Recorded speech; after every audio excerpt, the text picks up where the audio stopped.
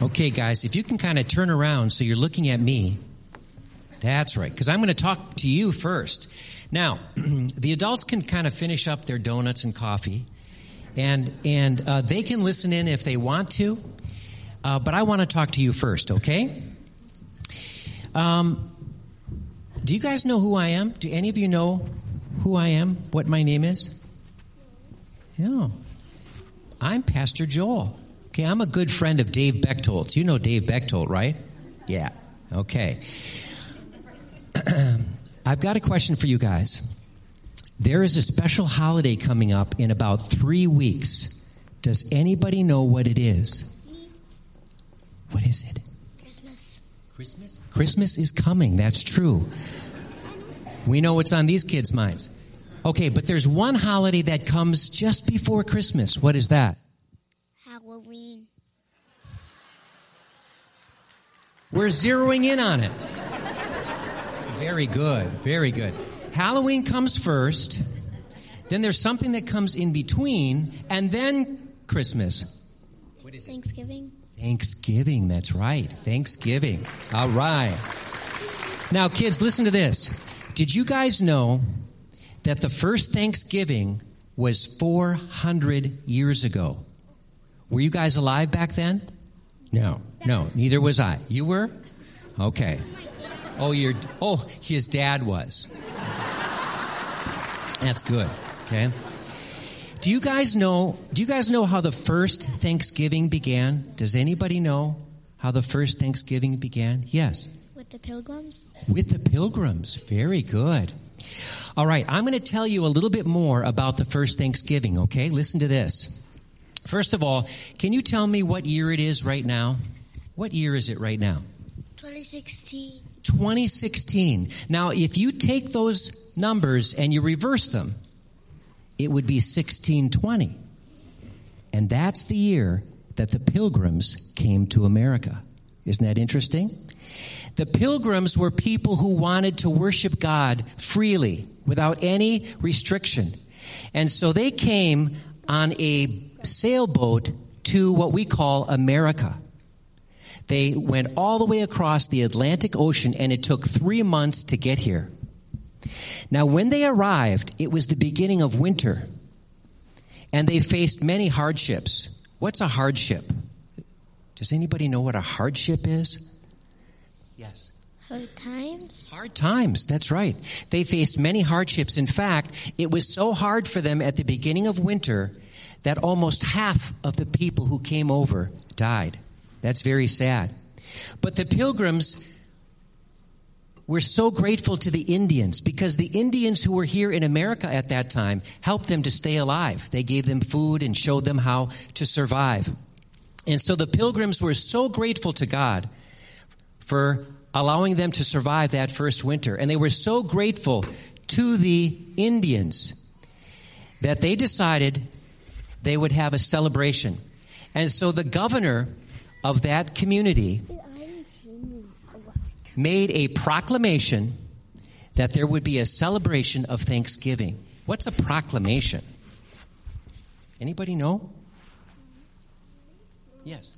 A declaration? Yeah, a declaration. It's an announcement, right? That there was going to be a celebration of Thanksgiving. And so they had a huge Thanksgiving meal. In fact, their first Thanksgiving lasted for about 3 days.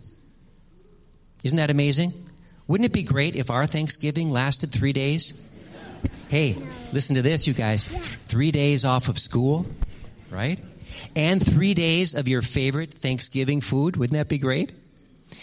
Now, you know why that proclamation to celebrate that first Thanksgiving was pretty special to me? It was made by Governor William Bradford. And you know what? Governor William Bradford is actually a relative of mine on my mom's side. Isn't that amazing? Yeah, it's true. Now, Thanksgiving was celebrated kind of on and off during those 400 years, but in 1863, President Abraham Lincoln made Thanksgiving a national holiday, and since then, we've been celebrating it every year. Now, I've got some questions for you guys. We know why the Pilgrims celebrated Thanksgiving, right? Because they were very grateful to God for getting them through that first winter and to the Indians. But why do we celebrate Thanksgiving? Does anybody know? Why do we celebrate Thanksgiving? Anyone know? Yes. So we can have special meals and have people come over. Yeah, so we can have special meals and have people come over. That's a great answer. Anybody else? Yes. Celebrate God's word. To celebrate God's word. Yes, very good. Wow. And let me ask you this question. Who do we give thanks to at Thanksgiving? God. Yes, God. Yeah. Is that what you were going to say too? Yeah. Yeah, we give thanks to God. In fact, listen to this. This verse of Scripture is our theme verse today, and it says this: Give thanks to the Lord, for He is good. His love endures forever. Okay, I'm going to have you guys say that after me, okay? Do you think you can do that? Give thanks to the Lord. Give thanks to the Lord. For He is good. His love endures forever. Very good. Now, yeah, that is really good. Now, these next two questions I have for you are going to be very tough. And this is what I'm going to be talking to the adults about this morning. So let's see if you can get this. Should we only be thankful when things are going well and we have everything we want? Yes. No. No. Why not? Anybody know? Yes. It's because it's kind of like you're forgetting about the Lord.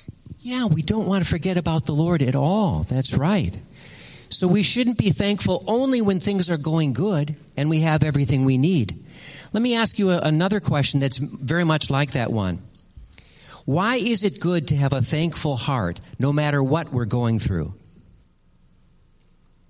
Yes. So that you can always be happy? So you can always be happy. Very good. Anybody else? That's a very good answer. You know what? You guys know a lot about Thanksgiving and being grateful. I'm so grateful for you guys. Tell you what, I'm going to have you go back and sit with your mom and dad, but before you leave, I want to let you know that as I'm talking to the adults, you guys can listen in if you want to know a little bit more about being thankful, okay? Thanks for coming up. Really appreciate it, guys.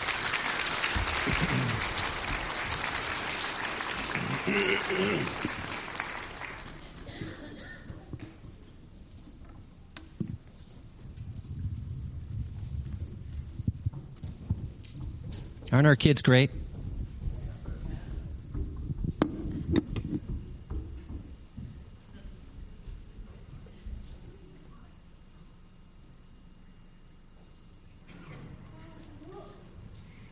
Okay, am I in? Okay, very good. The title of my message this morning, obviously, is The Blessings of Thankfulness, Cultivating an Attitude of Gratitude. And I'm going to start out this morning by reading several passages on giving thanks from the Old Testament and the New Testament. And so I would appreciate it in honor of God's Word if we could all stand. The first one comes from Psalm 100, verse 4. It's probably one of the most familiar ones that's read around the Thanksgiving meal. It says, "Enter his gates with thanksgiving and his courts with praise. Give thanks to him and praise his name." Then Psalm 95, verse 2, it says, "Let us come before him with thanksgiving, for the Lord is the great God, the King above all gods."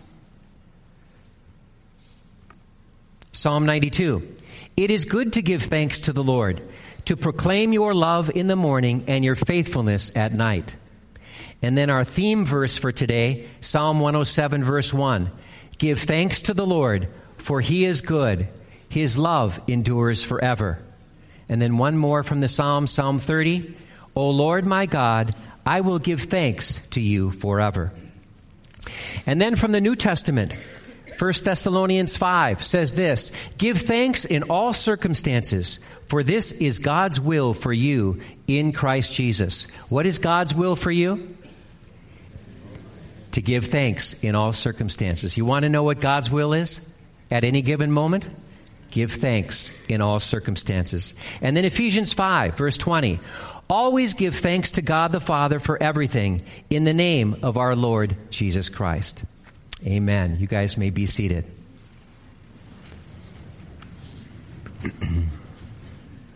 Heavenly Father, we just dedicate this time to you. We thank you for what your word says about giving thanks. Help us, Lord, to understand this in a way that really helps us to cultivate an attitude of gratitude. Let it be a distinguishing characteristic of our life in you. In Jesus' name, amen. There are literally hundreds of verses of Scripture that talk about the importance of giving thanks to God. In the sacrificial system of the Old Testament, one of the free will offerings was the thank offering. And in the New Testament, it's hard to read a paragraph in the New Testament without seeing some admonition to give thanks to God. It's very clear that God wants his people to be a grateful and thankful people. Now, no one will argue that giving thanks is a good thing.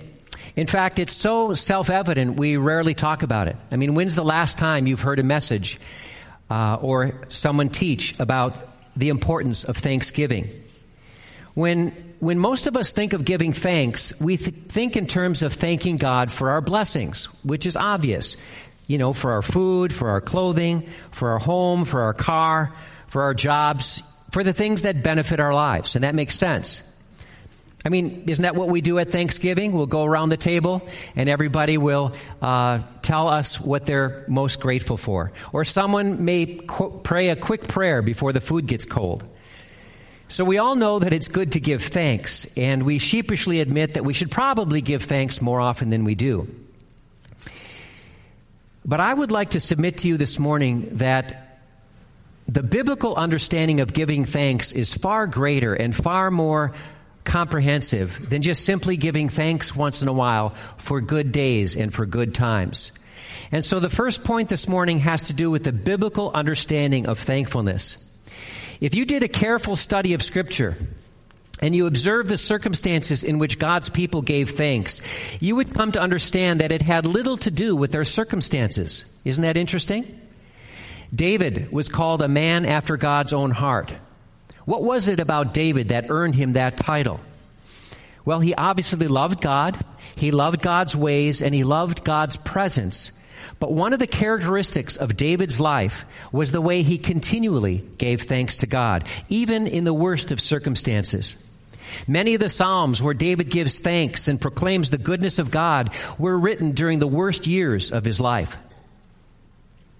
His friends were a bunch of social misfits, and David was hiding in cold, dark caves from a king he was faithfully trying to serve. David did nothing wrong. He was unjustly accused, and he was hunted as a criminal. And you think David would be angry and bitter, but his Psalms are filled with expressions of gratitude, as you all know. How is that possible? What did David know that we don't know?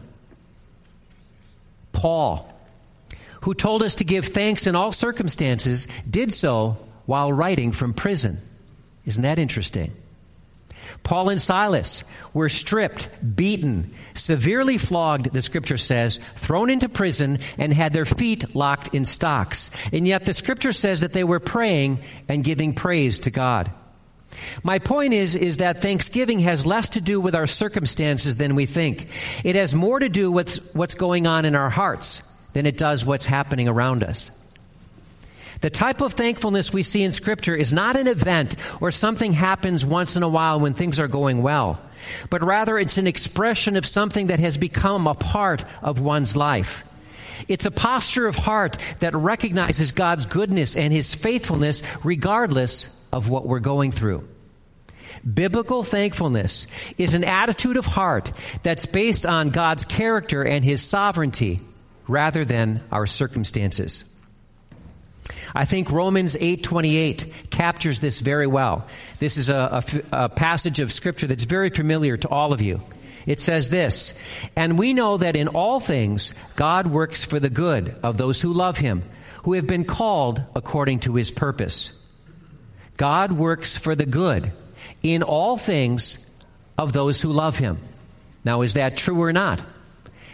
If that's true, then we can trust that God in His sovereignty is working out the things in our lives towards His will and purpose. No matter what it looks like to us in the moment, we can trust that God is working for our good. And if God is working for our good, then we can thank Him in all circumstances. When the revelation of that truth dawns upon our hearts, then thanksgiving becomes a natural part of who we are. It becomes a part of the fabric of our being, and it finds expression in everything we do. This is when thanksgiving becomes a lifestyle, not just an event or something we do once in a while because we should. So our gratitude then is not based on how well things are going in our lives, but rather based on the character of God. Colossians 2:7 says this, "So then, as you receive Christ Jesus as Lord, continue to live in Him, rooted and built up in Him, strengthened in the faith as you were taught, and overflowing with thankfulness." If we are deeply rooted in Christ, our lives can overflow with thankfulness. Do you know of anyone in your life who you would consider a godly person? Have you ever noticed how little that person complains and how often they seem to be grateful to God in others? They express gratitude, even when things aren't going well, for God's goodness. I am blessed to have many people like that in my life, including the staff of this church. If we are rooted in Christ, our lives can overflow with gratitude. It's all about the roots. The roots determine the health of a tree. If we want a good harvest of fruit, we have to make sure that the roots of that tree are healthy. And the same thing is true about the roots of our heart. If our hearts are rooted in Christ, then we can produce good fruit. On the other hand, grumbling, whining, and complaining are evidence of sick and decayed roots in our hearts. And that evidence of that decay comes out in the words that we speak. Matthew 12:24 says that the mouth speaks out of the abundance of what's in the heart. So thankfulness doesn't depend on our circumstances as much as it does the condition of our hearts. Being rooted in Christ means that we have an understanding that God is in control and His will is being worked out in my life. Life is not random. He's the Alpha and the Omega. He's the beginning and the end. We not only have the benefit of getting God's perspective from His ways in the past, but God has graciously revealed to us a pretty detailed picture of how this is all going to play out in the end. In Christ, we know that our sins are forgiven and that we've been reconciled to God the Father. We know that death and the enemy has been defeated and our victory in Christ is sure. We know that we will rise from the dead and receive our glorious bodies. We know that we will spend eternity in heaven and will be partnering with Christ as His glorious bride to do exploits in the universe. Amen. Our hope is real. This isn't wishful thinking. We have the full assurance that God will do all of these things and even more than that. And I say all this to say that as God's people, we have more to be thankful for than anyone. The quality of thankfulness, regardless of what's going on in our lives, should be one of the things that distinguishes us as God's people. That's what it means to be rooted in Christ. And if we're rooted in Christ, then our hearts can overflow with thankfulness. Okay, point 2, the benefits of thankfulness. And I'm going to point out 7 benefits of thankfulness. I'm sure there's many, many more, but I'm just going to point out 7. It's a nice scriptural number. Okay, number 1, gratitude prepares the way for God to do His work in us. Psalm 50, verse 23 says this, "He who sacrifices thank offerings honors me and prepares the way so that I may show him the salvation of God." Giving thanks to God prepares the way for God to do His work in our lives. In Philippians 2, Paul tells us to work out our salvation with fear and trembling. And the same passage says that God is the one who wills and works according to His good purposes. So God is the author and perfecter of our faith, but God doesn't do His work in a vacuum. He does it with our cooperation. That's why Paul tells us to work out our salvation with fear and trembling. The way that we cooperate with God is by trusting Him and not giving in to fear and discouragement. And the way we show our trust in Him is by giving thanks in all circumstances. It's an act of faith. Giving thanks literally releases God to do His miraculous work in our lives. Thankfulness, especially when there's nothing obvious to be thankful for, is an act of faith that causes us to go deeper and focus on what God is doing inside of us. Farmers will tell you that when it rains, if the ground is hard, the rain just comes down and runs off the land into the ditches and rivers. But if the ground is soft, the rain can soak into the soil and make it fertile and fruitful. Well, the same is true with the work of God in our lives. If we allow our hearts to become hardened by the pain and the wounds of life, the rain of God's work comes down, but it doesn't touch us. It runs right off.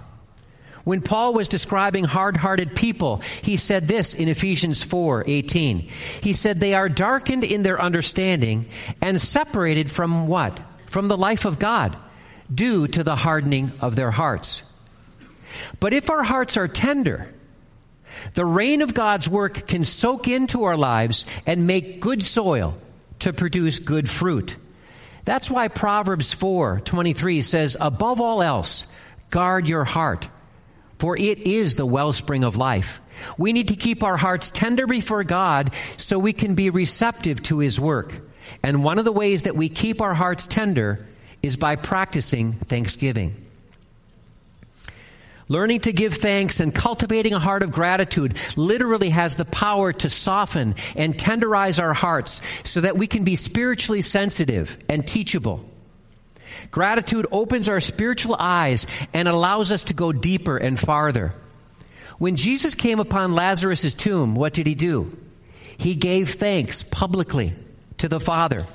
And His heart of gratitude allowed Him to see God's glory long before Lazarus came out of that tomb. Gratitude is like a magnet. It comes from a heart of humility that actually attracts the presence of God. So when we give thanks, it opens our hearts to His beautiful work in our lives. Number 2, second benefit or blessing from being thankful is that gratitude gives us a valuable sense of perspective. Someone said that faith is visualizing what God wants to do and then acting in accordance with it. To be grateful is the process of discovering what God is doing. Whining and grumbling and complaining and engaging in self-pity, it blocks faith because it blinds us to the work of God in our lives. Gratitude takes off the blinders and it opens our eyes to see what God is doing, and it allows us to act in faith. Have you ever been around truly a grateful person? Isn't it refreshing and uplifting in this cynical world of negativity?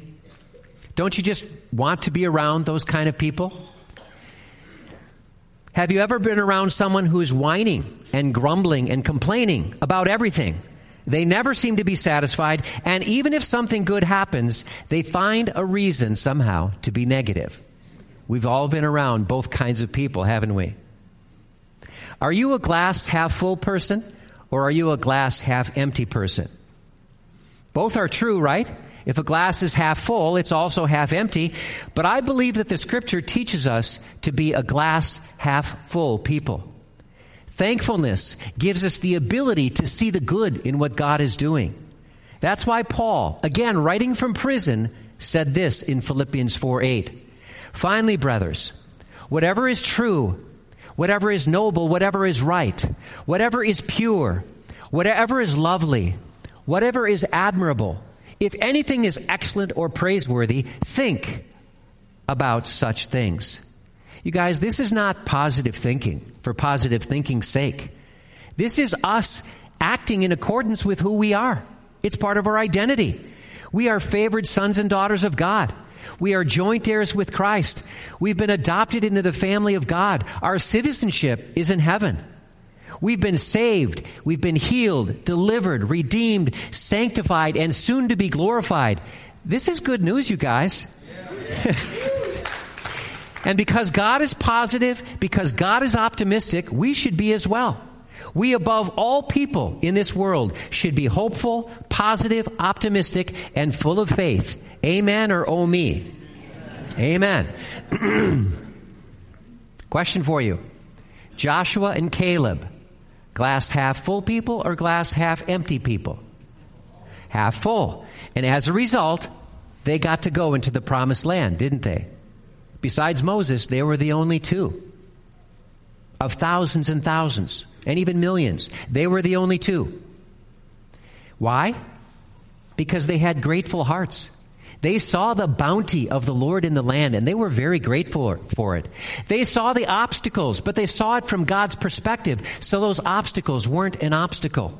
And as a result, they got to go into the promised land. They were glass half full people. The other 10 spies that went with them, were they glass half full or glass half empty? Half empty. That's right. They didn't have God's perspective, and instead of being thankful, they grumbled and complained.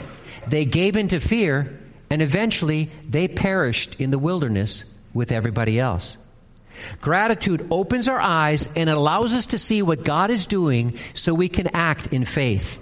Gratitude helps us to see things from God's perspective. And when we see things from His perspective, we can give thanks in all things, because from His perspective, all things in my life are working together for good. Amen? Amen. Number 3, gratitude gives us the strength to endure suffering well. Gratitude gives us the strength to endure suffering well. Suffering is a reality of this life in this fallen world. It's a part of the groaning, actually, that Paul talks about in Romans when he says, we groan, but we eagerly wait for the final redemption. We eagerly wait for the restoration of all things. No one enjoys suffering. However, when we embrace the suffering that we can't avoid with thanksgiving, it can become a blessing in disguise. I love how nature teaches us about life. An oyster is a good example. When a foreign object enters an oyster, like a grain of sand, for instance, it's an unwelcome intruder. The oyster doesn't like it. So what it does to kind of protect itself is it starts to exude this strong, resilient substance. Layer by layer, layer by layer, it covers that grain of sand until that grain of sand becomes a beautiful pearl. So you've got this unwelcome intruder. That grain of sand is abrasive. It's unwelcome. But the oyster embraces it, and it produces something beautiful. Gratitude can transform suffering into a blessing. Instead of battling against the suffering as an enemy, we need to learn how to embrace it as an opportunity to trust God and grow in our faith. I love the fact that we are a church that believes in healing and deliverance. We should claim what is ours in Christ, and we should stand against the enemy. But so many times in charismatic circles, we are so focused on getting rid of the pain and getting rid of the discomfort in suffering that I think we miss opportunities to learn valuable lessons that we can only learn through suffering. Paul said, I want to know Christ and the fellowship of His sufferings. Giving thanks to God in the midst of our suffering is an exercise of our faith and trust in God. Giving thanks in the midst of suffering actually takes part of the sting of suffering away, and it allows us to come to a place of acceptance where we can surrender our lives to God and live in greater dependence upon His grace. I so admire my dear wife for this very reason. Even though the physical issues that she deals with daily have dramatically changed how she lives her life, she rarely complains, and she continues to love God and thank Him for His goodness. I'm so grateful for her example. Another example of this is Pastor Angie. Angie has been courageously battling cancer for the last couple of years. And even though she's experiencing real suffering, she has maintained her heart of thankfulness. She gives us updates every once in a while and lets us know how we can pray for her. And her words are continually filled with gratitude about who God is and about what He's doing. Without exception, all the famous people of Scripture and the saints down through the ages have learned to embrace suffering when it can't be avoided, and they have found God in the midst of their suffering. As a result, God was able to use them in mighty ways. Doesn't matter who it was, Moses, Joseph, David, Jeremiah, and the list could go on and on. They all experienced suffering of some kind, loneliness, isolation, imprisonment, and yet through their suffering, they learned invaluable lessons that allowed God to use them for His purposes. And the same is true for men and women down through the ages. John Bunyan wrote Pilgrim's Progress while in prison. Did you know that? Nelson Mandela did his greatest work of unifying a nation while in a terrible prison for 27 years. Hudson Taylor became sick, and he lived in isolation for 5 years when he started one of the greatest missionary works in China. If you find yourself weary of suffering and under the power of its crushing weight, start cultivating a heart of thankfulness. You'll be surprised how it'll open your heart to God and give you the grace and the strength to endure suffering well. Number 4, gratitude helps us face our problems with creativity and faith. Problems are opportunities, really, to grow in our faith. When we give thanks in the midst of our problems, those problems lose their power to hurt us, and they become opportunities for us to learn and go deeper in God. When Daniel was in Babylon, Tom's preaching about Daniel right now.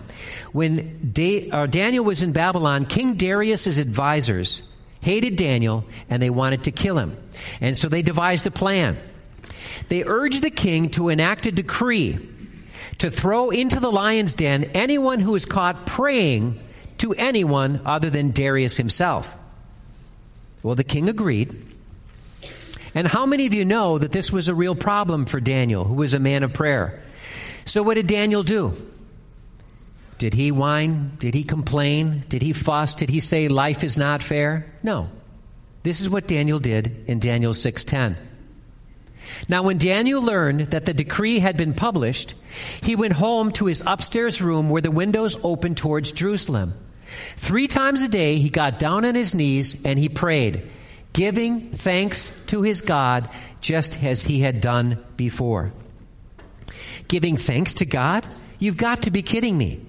He was about to be eaten alive by lions. Giving thanks for what? Well, Daniel knew the secret of trusting God in the hard place. Giving thanks was the way that Daniel expressed his trust in God. And because of that trust, faith was released to shut the lions' mouths and preserve Daniel's life. We always hear about the importance of attitude, how important it is to have a good attitude. We can't control in this life what happens to us, can we? But we can control how we respond to what happens. You've all heard the phrase, life is 10% what happens to you and 90% how we respond to it.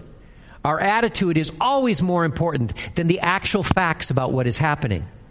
Expressing thanks, especially in the midst of difficulties, is critical for having the right heart's attitude. Gratitude comes from learning how to be content even in the midst of our problems and our struggles. Again, while Paul was in prison, keep emphasizing this, he said this, I have learned to be content whatever the circumstances. This is Philippians 3. I know what it is to be in need, and I know what it is to have plenty. I have learned the secret of being content in any and every situation. When Connie and I were a young couple with a young family, the girls were little. We have 3 girls. Things were pretty meager. I wouldn't say we were poor, but things were pretty meager. I remember we had this old 1950s cold spot refrigerator with rounded edges. It was dirty, scratched, and dented. Do you remember those old refrigerators? Honestly, it looked like something that we pulled out of the landfill. The tile in our bathroom was literally falling off the wall, cracking and falling off the wall. When the kids would take a bath in the bathtub, the tile would fall off the wall into the tub with the kids. We had an old car that was rusted out from the bottom. And it got so bad that in the stairwell where you put your feet, it rusted through. You could actually see the road passing underneath you as you drove down the road. We had to put a plywood board in the bottom of the stairwell or the footwell to keep our kids from falling through the car. There were so many things that we needed back then. And right in the middle of that, God was trying to teach us to be content.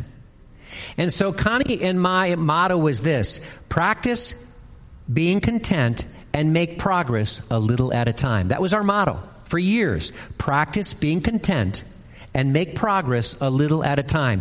And because we were practicing being content, we were actually able to look to God with thankfulness in the midst of our need. Now, we didn't always do it well, I have to be honest with you, but we were very aware during that time that that was what God was teaching us.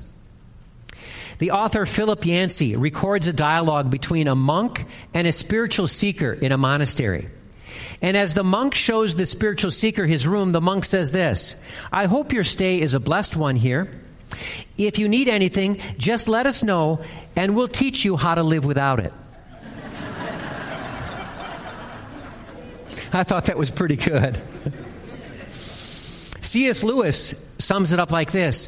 He says, "He who has God and everything else has no more than he who has God only." Isn't that interesting? He who has God and everything else has no more than he who has God only. Is God enough? Is God enough? Yes. We search far and wide for happiness when contentment is all around.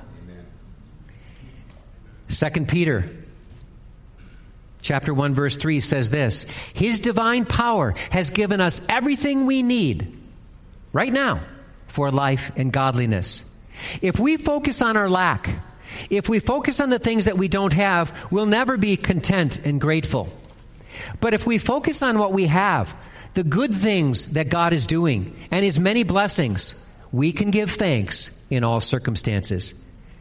Gratitude can keep us from getting discouraged and overwhelmed by our problems. Philippians 4 says this, and again, Paul wrote this from prison: "Do not be anxious about anything, but in everything, with prayer and petition, with thanksgiving, present your requests to God." Isn't that interesting? So many times we pray these faithless prayers that hit the ceiling and drop right back down to the floor. But when we pray with thanksgiving, that means our hearts are laced with faith, right? Thanksgiving is an act of faith. And when our prayers are laced with thanksgiving and faith, it moves the hand of God, doesn't it? The last time I spoke with you guys, the last time I gave a message here, I spoke about the big but principle. Do you guys remember that? The big but principle was modeled so well by David, and it can best be described this way: bad things may be happening in my life, but I choose to trust in God's goodness and God's faithfulness, right? So what comes after the but is more important than what came before the but, and it negates what came before the but, right? Okay. Well, there's a cousin to the big but principle, and that is the divine pause principle. If you're taking notes, put divine pause down. The divine pause principle goes something like this. Something bad happens, okay?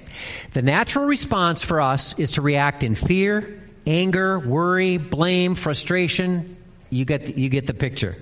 But instead, we pause and we take some time to look at this from God's perspective. God, what is it you want me to see? How can I look at this with your eyes? Give me your interpretation of this situation so I can respond in faith rather than in fear.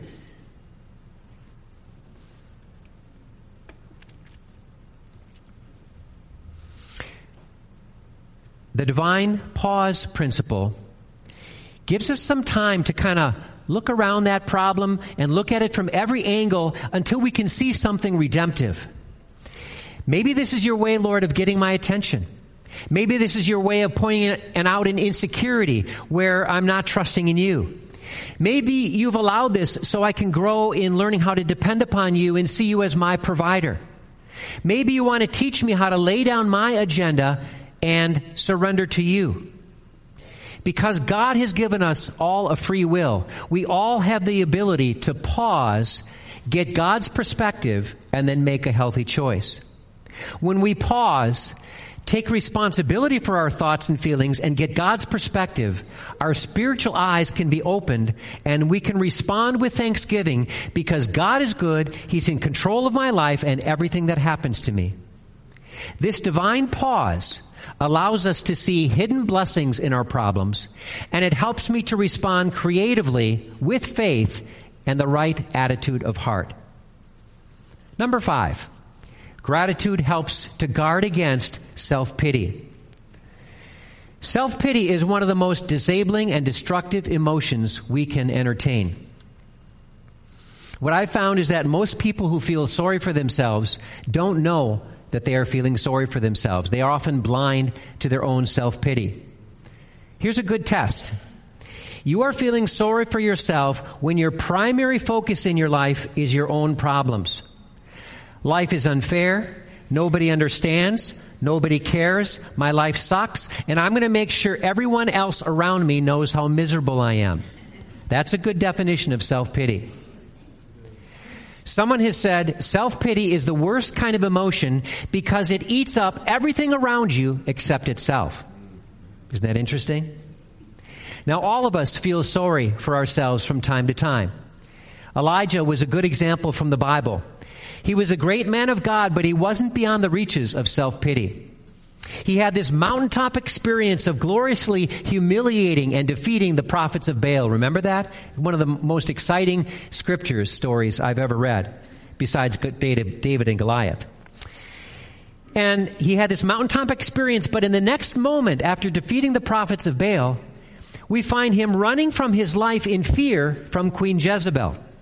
He's afraid, he's frustrated, he's angry, he's tired, and he just wants his life to end. The scripture actually says that. He just wanted his life to end. God, take me. How many of us have said that before? But God, in His mercy, rescues Elijah by encouraging and strengthening him. And you can just see the transformation in Elijah's life. If Elijah were speaking, he would say something like this: "Thank you, God, for sending an angel to give me food, to give me drink, and to give me much needed rest. Thank you, Lord, for speaking to me in a still, quiet voice. Thank you, Lord, for showing me that I'm not the only one who has not bowed the knee to Baal. Thank you, Lord, for renewing my vision and giving me a new mission." And so Elijah shakes off the self-pity, and he goes to impart a double portion to someone by the name of Elisha. In the middle of preparing this message, I'm not kidding you can ask my wife about this, I slipped into a time of self-pity. Everything was bad, everything, and I was in a funk. And as I was wallowing in my self-pity, going wah, wah, wah, call the wambulance, I heard the Lord say to me, "Joel, it's time to start practicing what you're going to be preaching in 3 weeks." And so it didn't feel good. I didn't want to do it, but I began thanking God for who He was and for the many blessings in my life. And by God's grace, I was able to shake off self-pity. Gratitude is always the perfect antidote for self-pity. It's impossible to be truly thankful and feel sorry for yourself at the same time. Now, it takes some effort, as I mentioned before, but when you start giving thanks and you press through in giving thanks, self-pity will begin to melt away, as it did for Elijah and it did for me just a few weeks ago. How am I doing for time? Good. All right, point number 6. Gratitude enhances and deepens relationships. Tom talks about the importance of having a culture of honor here at City Church. And I think all of us should seek to establish a culture of honor in our marriages, a culture of honor in our families, and a culture of honor in our workplaces. It's impossible to have a culture of honor without gratitude. Gratitude is an attractive and winsome quality that is continually expressing how God and others have benefited my life. We all love being around people who are grateful. A grateful person has a generous spirit. I think that's the best way I can describe it. When I run into a grateful person, I say, there's a person with a generous spirit. It's easy for a grateful person to give the benefit of the doubt. If you have a hard time giving the benefit of the doubt, check and see if you're a grateful person. It's easy for a grateful person to overlook the faults and shortcomings of others, to extend grace and mercy. When we have thankful hearts, it's easy to see the good in others. Our hearts and our eyes are open to their value and their potential. We are able to see people as God sees people. I had an experience in a restaurant recently that really highlighted the importance of gratitude in relationships. We had this inexperienced waitress who was really struggling. You've all seen this before. You could tell that she was frazzled and she was overwhelmed and overworked. And one person in our party was really put off by the bad service. He was upset by how long it took for her to finally wait on us. He was annoyed that she didn't get our order right. He complained about the food, and he was thinking about her letting her manager know what a poor job she did and not leaving her a tip. Okay? Another person in our party was just grateful to be with friends and enjoying a meal together. He recognized that the waitress might be new and that she was trying as hard as she could. He knew what a tough job this was, and he assumed that she was probably making less than minimum wage. He could only imagine what this person felt like. Maybe she was a single mom who was trying to make ends meet. He decided that he wanted to encourage her by giving her a gracious compliment and a huge tip. The first person was operating out of a spirit of entitlement, right? Entitlement is viewing life from the perspective of what I have a right to, what I feel entitled to, what I expect, what I deserve, the way life should be, by golly. Entitlement is the enemy of gratefulness. The other person had a generous spirit and a heart of gratitude, love, and mercy. Which of these two people are you? Gratitude is an expression of appreciation. It's like a receipt. When you get a receipt, it's evidence of a financial transaction, right? Well, gratitude is a receipt of a transaction of the grace of God. Luke 17 recalls the story of 10 lepers who were healed by Jesus, but only one came back to express thanks. Jesus said, "Where are the others?" And then he received this former leper's thanks, and he said, "Your faith has made you well." Gratitude only has power when it's expressed. Early in our marriage, Connie and I got into a real rut of negativism. And even though there were many positive things that were going on in our relationship, all we could see was the negative. And one of the things that God led us to do was compose a list of things that we loved and appreciated and valued about each other. And expressing gratitude for each other in the ways each of us benefited each other's life was a powerful exercise that actually helped us to change the focus of our marriage. Gratitude has the power to connect us to God, and it has the power to connect us to each other. It can repair broken relationships, and it can enhance and strengthen even good relationships. And then finally, number 7. Gratitude allows us to recognize and enjoy the gifts of God. Those who give thanks experience life as a gift. Everything we have is a gift from God. Not just the obvious things that we would normally thank God for, but even the little, insignificant, and ordinary things that we normally take for granted. The air we breathe, a cloudless blue sky, an acorn that has the potential to produce 1,000 oak trees, the sound of a child's laughter, the smell of a flower, the morning dew on an intricate spider web, a beautiful sunset, and the list could go on and on. G.K. Chesterton said this, "We are perishing for lack of wonder, not for lack of wonders." A grateful heart recognizes and enjoys these little gifts from God. People of gratitude see the miraculous in small things. The disciples saw these children as an annoyance. Jesus saw the kingdom of God in them, didn't he? Jesus gave thanks for 5 simple loaves and 2 fish, and it fed 5,000 people. The mouth of a simple fish produced money for taxes. Amazing. A simple thing produced something so profound. A small mustard seed was used as a measure of faith that could move mountains. A few buckets of plain water became vintage wine at a wedding. The little things in life, seen through the eyes of heaven with gratefulness, can be big things in God's economy. That's why the Bible tells us not to despise the day of small beginnings. A little, with faith and thanksgiving, can produce much. Gratefulness helps us to slow down and enjoy the simple things of life.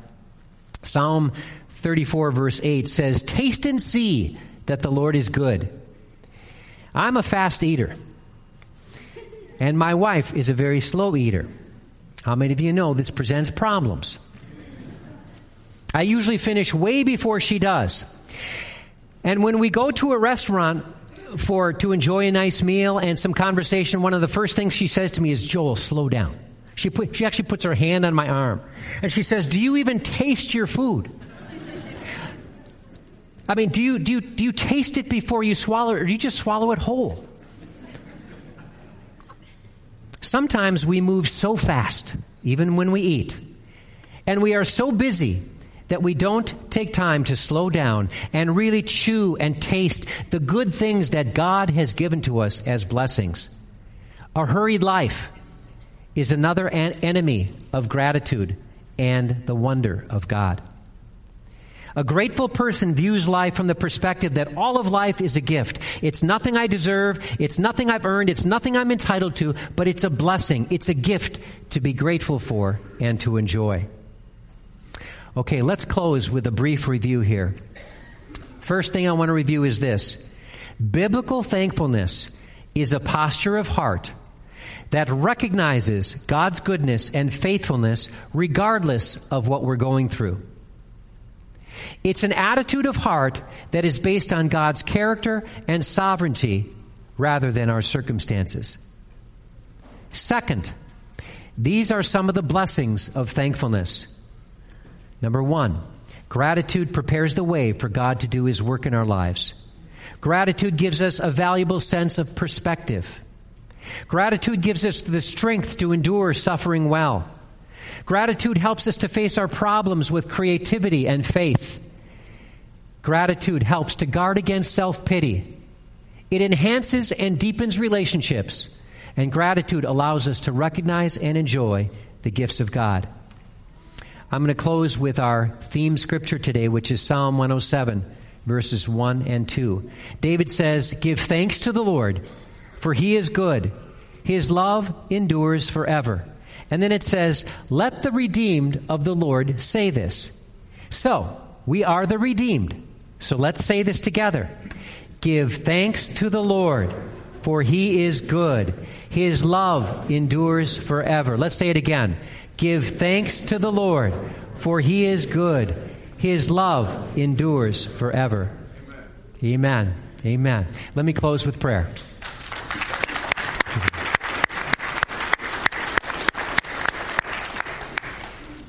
Dear Heavenly Father, we are so grateful for what You have spoken to us in Your Word about being thankful. It is evident, Lord, from what You said to us in so many ways that You want Your people to be a grateful people. You want Your people to be a thankful people. It has to be one of the distinguishing characteristics of Your people. So, Lord, first of all, we ask for Your forgiveness for the times when we haven't been grateful. We ask for your forgiveness when we have whined and complained and grumbled about all kinds of things. Lord, help us to take the blinders off and see what we are truly thankful for. Lord, thank you for teaching us this morning that thankfulness is much more than about being thankful for good times and for good things. But down deep, it's rooted in our relationship with you. It's rooted in who you are and in your sovereignty, in your character. It's rooted in the fact that you have promised us that all things in our lives are working together for good. And if that's really true, then no matter what it looks like to us, we can give thanks in all things. So, Father, thank you for this reminder, especially in these few weeks before Thanksgiving. And help this Thanksgiving and this next coming year to be marked by a spirit, a generous spirit of thankfulness in our hearts. We pray this, Lord, in Jesus' name. Amen. Praise God. Thank you.